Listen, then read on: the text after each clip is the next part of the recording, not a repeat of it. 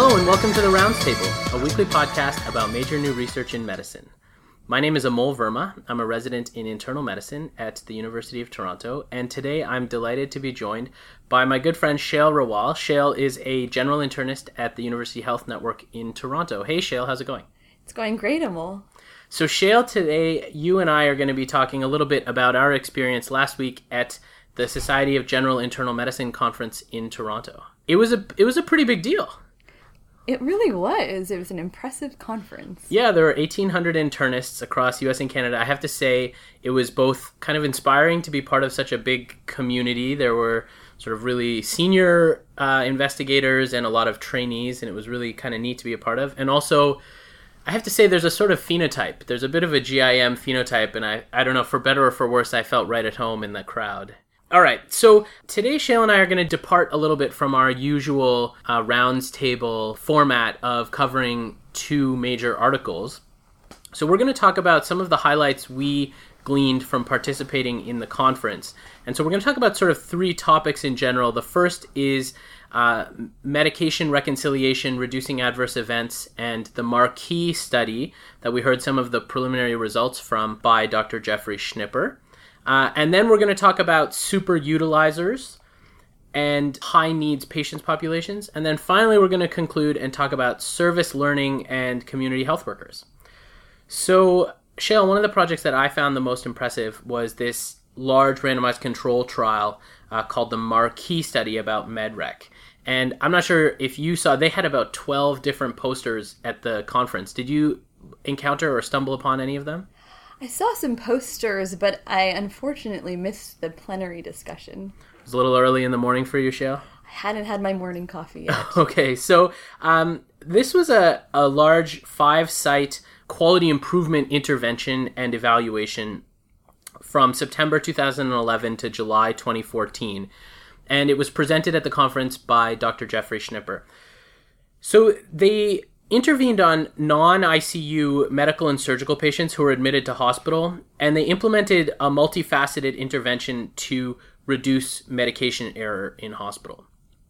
It was interesting because they basically had sort of 9 different components to this toolkit, and they provided coaching and some guidance centrally through the Society of Hospital Medicine about how to reduce medication errors in all these different sites. And it was really pragmatic because all the sites included different components of the intervention, which had the strength of being more generalizable and allowed them to do a component analysis to examine perhaps which of the components of the intervention might have been associated with different outcomes.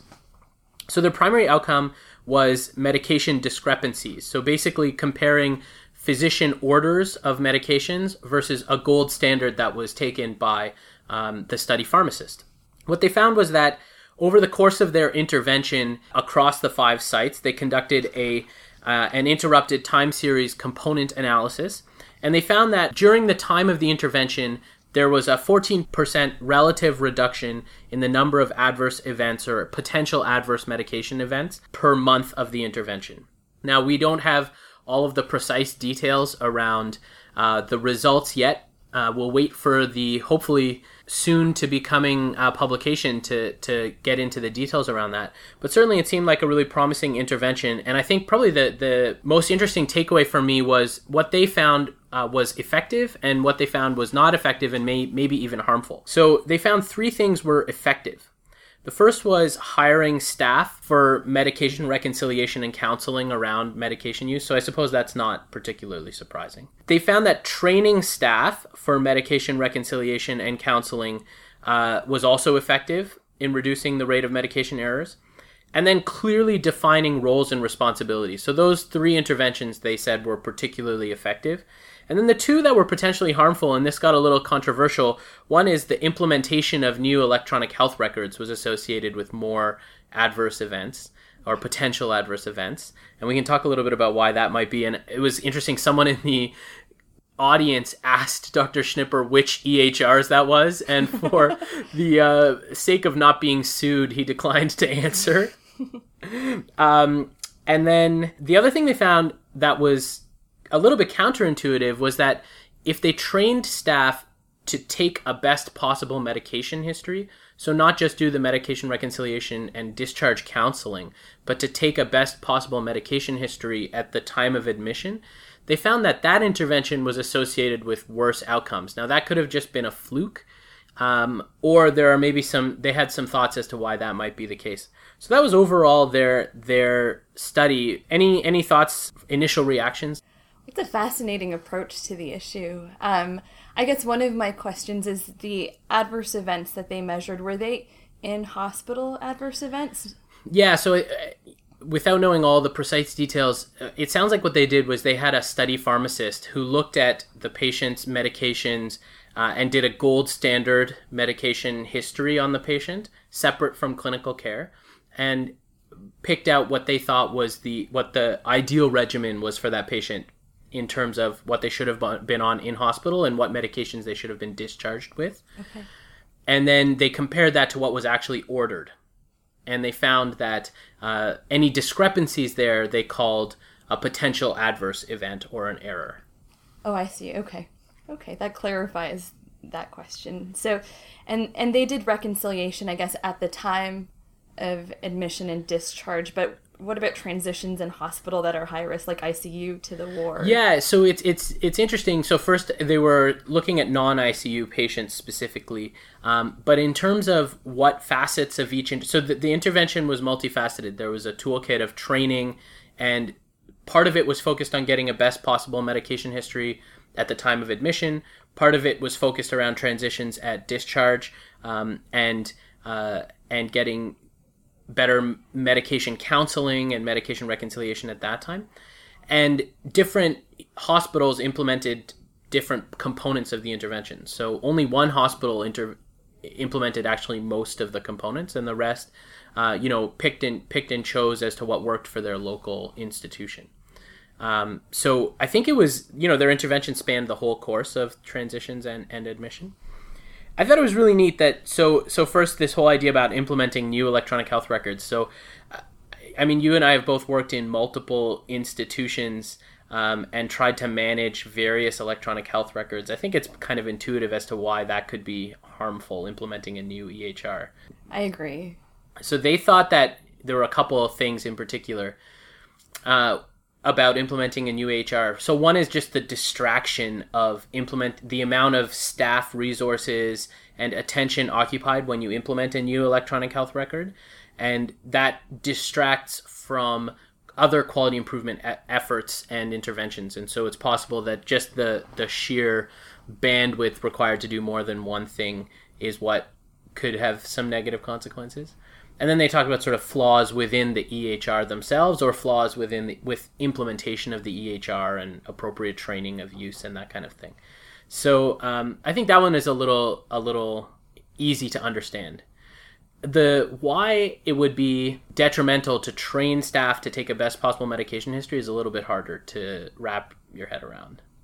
So they thought that one is that there was no certification of competency after their training. So they weren't sure if maybe training people led to diverse sets of competence, and they weren't sure if, they could really have a quality control on the amount of training and the type of training that was given.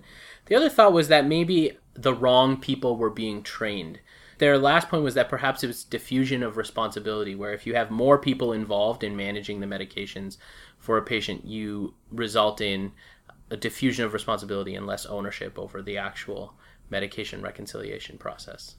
That last part is very compelling, I think. Yeah, I think so, especially in these complex health environments where there's, so many moving pieces and many people with their fingers in the pie.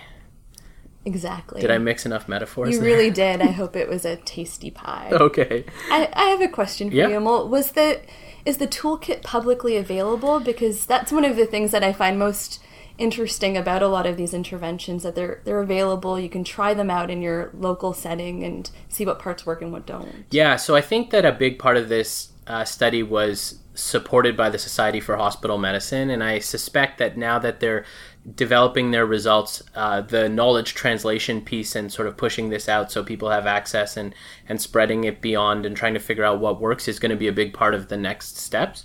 So they presented to us some of the components of the toolkit, and but I'm not 100% sure if they're available yet. We'll look into it. If they are, we'll link to it on our website. Okay, why don't we move on to talk about super utilizers? So this was something that I think you sought out and went to a bunch of sessions about this at the conference. So tell me, what is a super utilizer?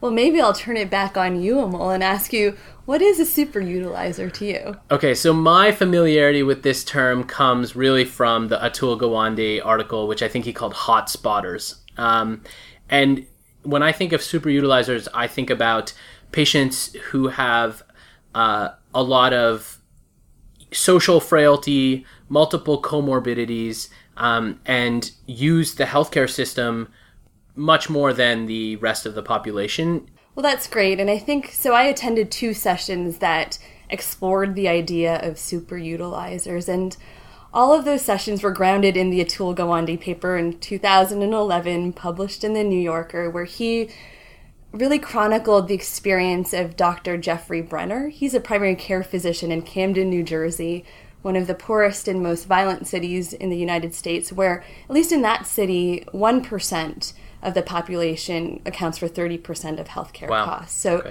It's quite a skewed ratio, and a lot of the reasons for that are what you've described related to the social determinants of health. And what he did was he formed the Camden Health Coalition, created teams to hopefully intervene on the natural history of these patients.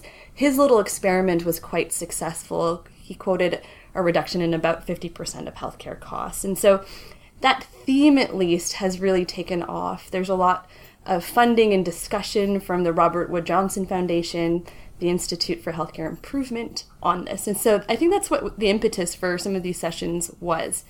Can I just take 1 second to reflect on how in healthcare, I think we spend so much time talking about the academic work, especially, reflected in our own podcast here.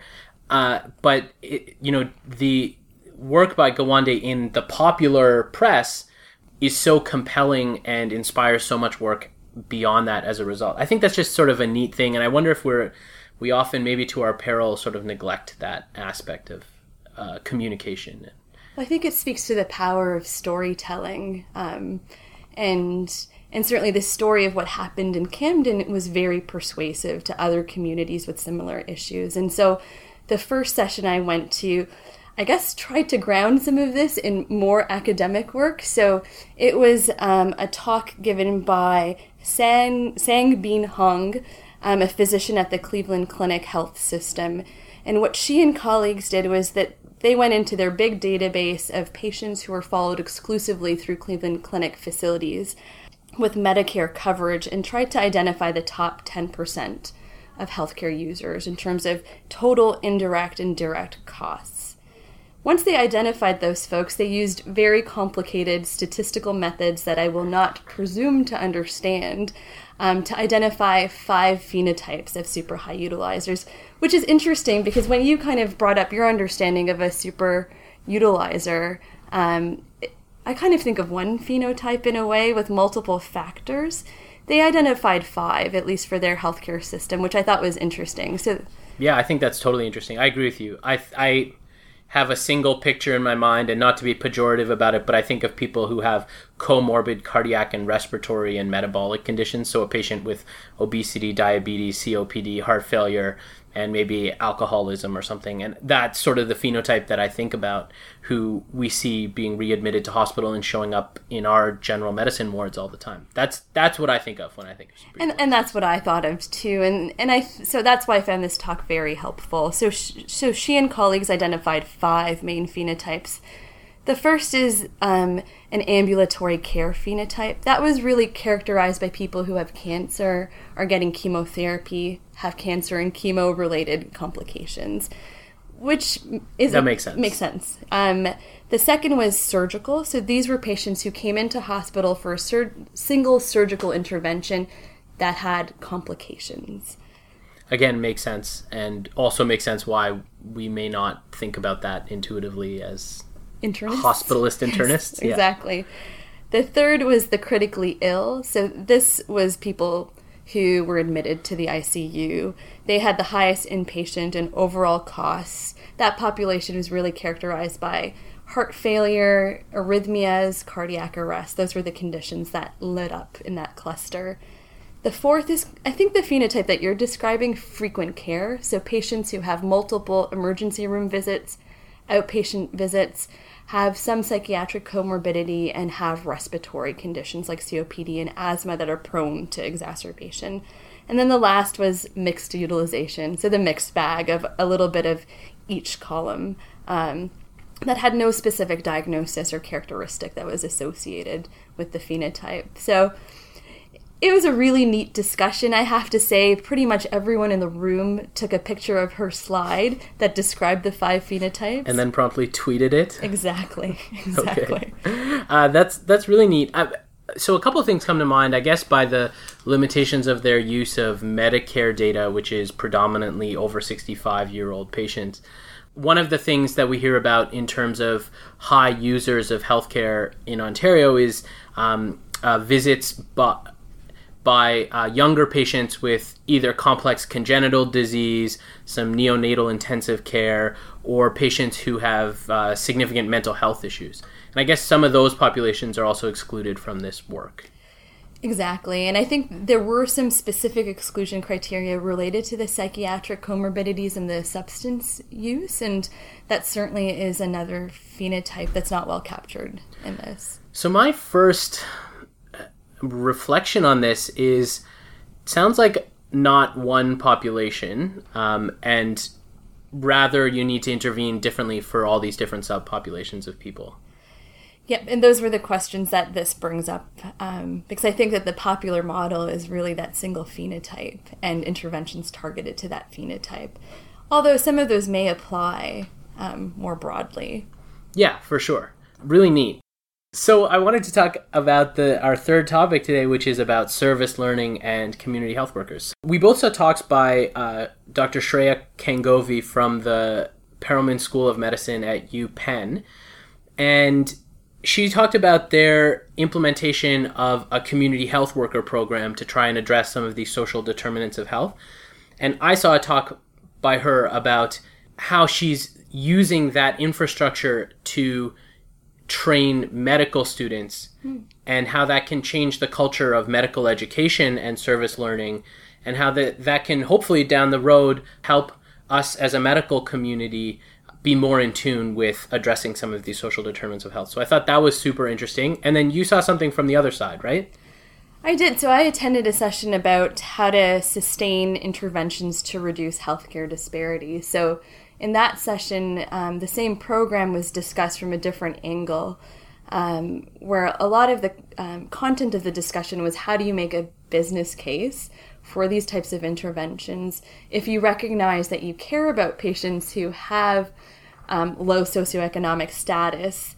How do you create a system where people who have resources are held accountable and also interested in helping that population?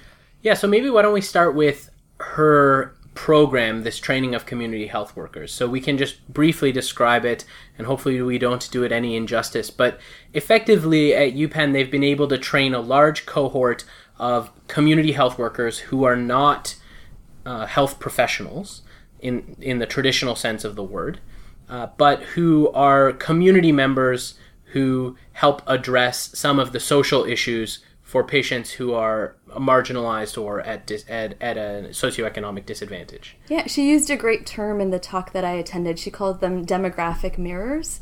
So they are truly reflective of the population that you're trying to serve. So, we know that health professionals are not consistent with the general population. So, yeah. Neat. That was cool. And so did she talk a little bit about the development of that program and how they've created a business case for that program? She did. So, and a lot of it related to the fact that low-income patients are expensive for health systems, and there is some degree of motivation then to reduce costs. And that's a way of helping ensure that a high-resource community is interested in a low-resource community. And she leveraged that case, at least that's what I came away with from the talk, to seek funding to train the community health workers. And then they studied the community health workers in terms of their impact on readmission rates to hospital. Is that right? Exactly. Okay. And so they've developed this, large cadre of community health workers. And so the talk that I saw was her thoughtful approach to using that infrastructure for medical education. So one of the challenges that Dr. Kangovi articulated with medical education is, I think we all acknowledge that our medical schools try to train us about social determinants of health and cultural factors that affect health, but these issues are really hard to teach. Classroom-based environments are really not ideal.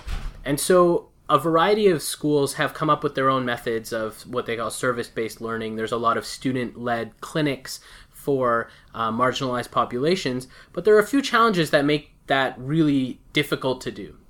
So she articulated a couple of them. One is continuity. So as you said, the trust aspect of working in marginalized populations is so important. And one of the problems with turnover with medical students is that you lose that continuity. So anything that's student-driven as a service project or as a healthcare provision project, frequently lacks that continuity in order to make it an effective intervention. So that was the one issue that she identified. And the other is power dynamics. Again, like you said, that students typically don't reflect the marginalized populations that they work in. And also, what Dr. Kangovi said was this has some challenges for the students' ability to learn in that environment. If they feel if they walk into that environment sort of at a power advantage, they may not be as able to take advantage of a learning opportunity in that environment, and that may create a barrier. So they created this apprenticeship model where they had students embedded with the community health workers for 2 weeks at a time. So the community health worker provides that continuity, develops trust with the patients, and has that longitudinal relationship. And when the student is placed in that environment as an apprentice, they no longer have that power dynamic of being at a power advantage. And so they're sort of automatically humbled in that environment. So I thought it was a really neat model that they suggested. And one of the big things that came away from their qualitative evaluation of this project was that students found that they were better able to appreciate the fine details of the lived experience of patients at disadvantage. And then the other thing, and I thought this was probably the most compelling and interesting finding, was that students began to believe that difficult social issues are changeable as opposed to unmodifiable, which I think is frequently a frustration that we develop as physicians. That's something I can't address, it's something I can't deal with, so I'm just going to make sure you're on the right set of medications and move on. It's really fascinating. I mean, I can imagine that there's a whole host of ethical issues associated with it, but it sounds like they've had a very thoughtful approach to it. It'd be interesting to see if these feelings are sustained through the course of training as a resident and beyond. Yeah, absolutely. One of the things that we probably don't do well enough is really evaluating the effect of our medical education environments, whether that's undergrad medical education or postgrad in residency, on practice, right? And how do these environments actually affect our ability to practice? So super, super interesting. Any last thoughts on the community health worker topic? 2 thumbs up. Okay, perfect. So thanks, Jill. That was a really good chat. Why don't we conclude, as always, with our good stuff segment.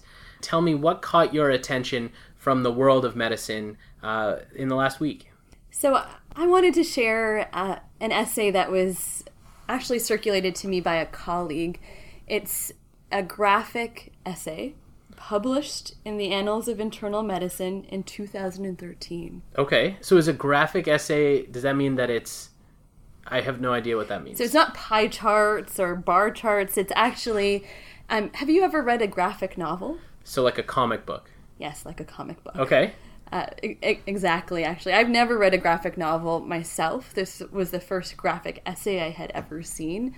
But it's a comic. It's written by a physician who's a professor of medicine in the humanities with an illustrator. So it's a comic that describes an experience, and this one's called Missed It. It looks at the experience of missing a diagnosis in a patient and having a bad outcome for that patient. It's really quite compelling, very moving, and something that I share now with trainees when I'm on service. Awesome. That's a really cool... I have to say, Annals does a lot of neat sort of out-of-the-box kind of programming, if we call it that. That's really neat. Yeah, thanks. Perfect recommendation. Okay, my recommendation is a little more traditional. It was a graphic interview. No, it was just an interview with the brand new Surgeon General of the United States of America, Vivek Murthy, which was published in JAMA. So Dr. Murthy is one of the most impressive human beings. He's 37 and has accomplished, a lifetime's worth in that time. And this was an interview with him, and it was really refreshing. So he is self-deprecating. He makes the point that he is not the youngest Surgeon General of the United States, and in fact, there were two other younger than him, specifically the ones appointed by Ulysses S. Grant and Rutherford B. Hayes, as in the first two ever Surgeons General. So he talks about that. He talks about his roots. His father grew up on a farm in South India. And then when it comes to the hot-button political issue that almost torpedoed his nomination for Surgeon General, he has developed a perfectly political response. So he was asked about whether he's going to remain an advocate for gun control. And his response was that as Surgeon General, his duty is to work on the issues that are of the utmost public health importance and affect the most number of Americans. And he had commented on gun control really in the light of one of his patients who was affected by gun violence, and that, he would really be focusing on issues of national importance. So it was great to sort of watch his full-fledged transition into a completely political animal with that response. And then he finally concludes with a little blurb on what he does to stay healthy, which includes all sorts of wonderful things like meditating every morning and changing his meetings into walking meetings where possible, and really a fun read. And so that's my recommendation. All right, Shayla, it was a pleasure to have you on. We should do this again. Sounds wonderful. Okay, talk to you soon. Bye.